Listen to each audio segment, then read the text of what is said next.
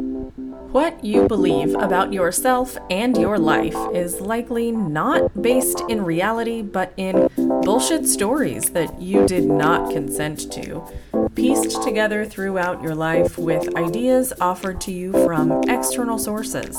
This podcast is here to help you recognize and dismantle those stories so you can reclaim your power and achieve what you want in life. Welcome to, yeah, I made that up, with life and business coach, Kelly Jackson. Hi, I love you, and my perfect dog Jubilee is in the room with me, so you might hear her. You might hear her tags rattle, but I want you to stop gaslighting yourself. Seriously, there are so many ways we do this. Positive mantras that we don't actually believe is one way. When you're telling yourself some bullshit that you really can't wrap your head around, not only is it not helpful because you don't believe the shit you're spewing, but it can actually be harmful.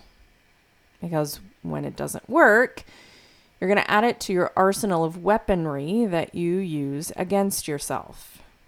See, I knew it. I can't actually do the thing. I'm too blank to do it. What the fuck is wrong with me?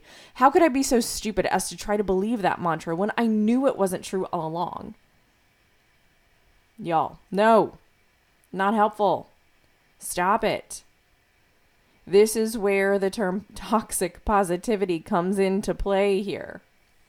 It's some nonsense you don't believe that you then use as evidence to uphold a terrible story about yourself that also isn't true, but that you believe and use to hold yourself back.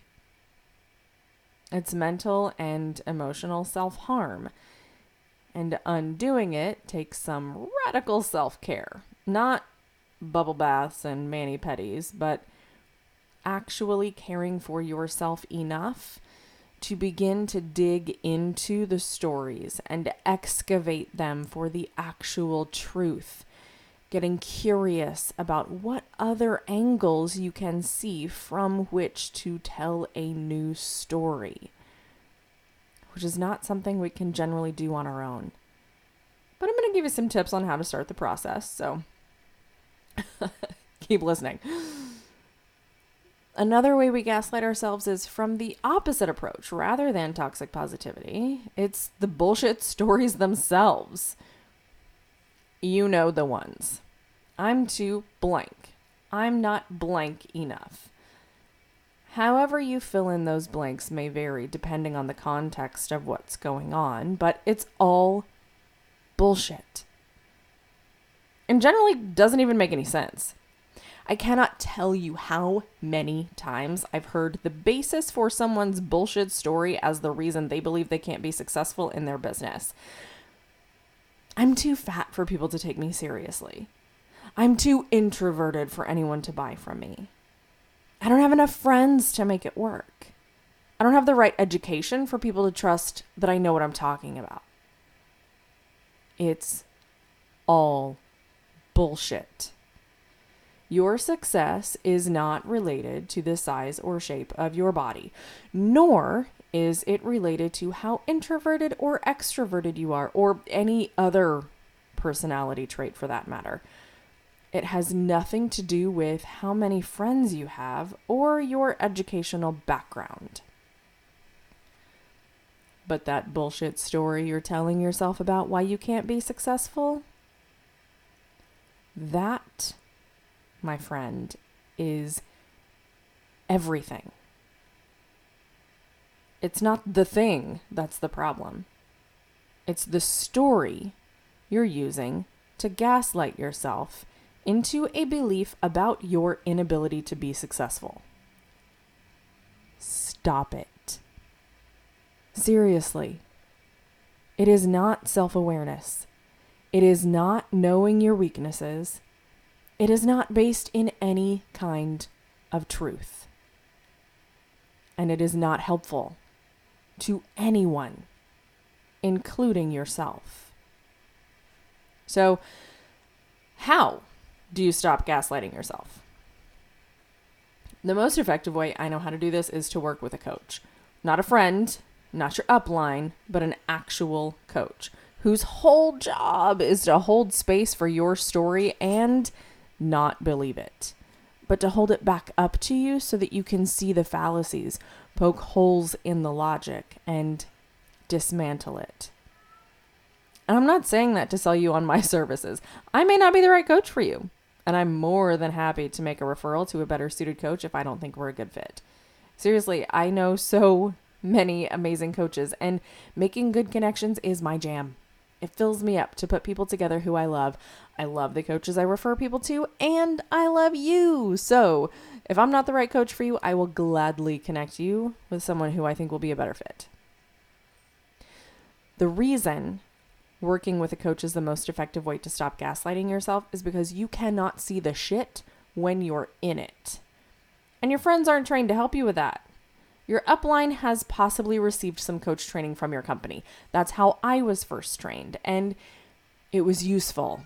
It helped a lot of my team members and other folks from other teams with a lot of shit.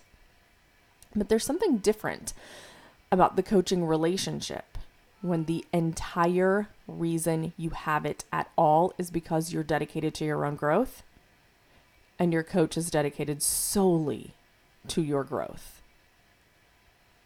When you take your coaching outside of the context of your upline, there's nothing else that gets in the way of that growth.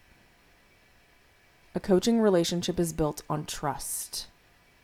And when you work with a coach to stop gaslighting yourself, there's no team drama, there's no history of anything, and no other stories that come into play.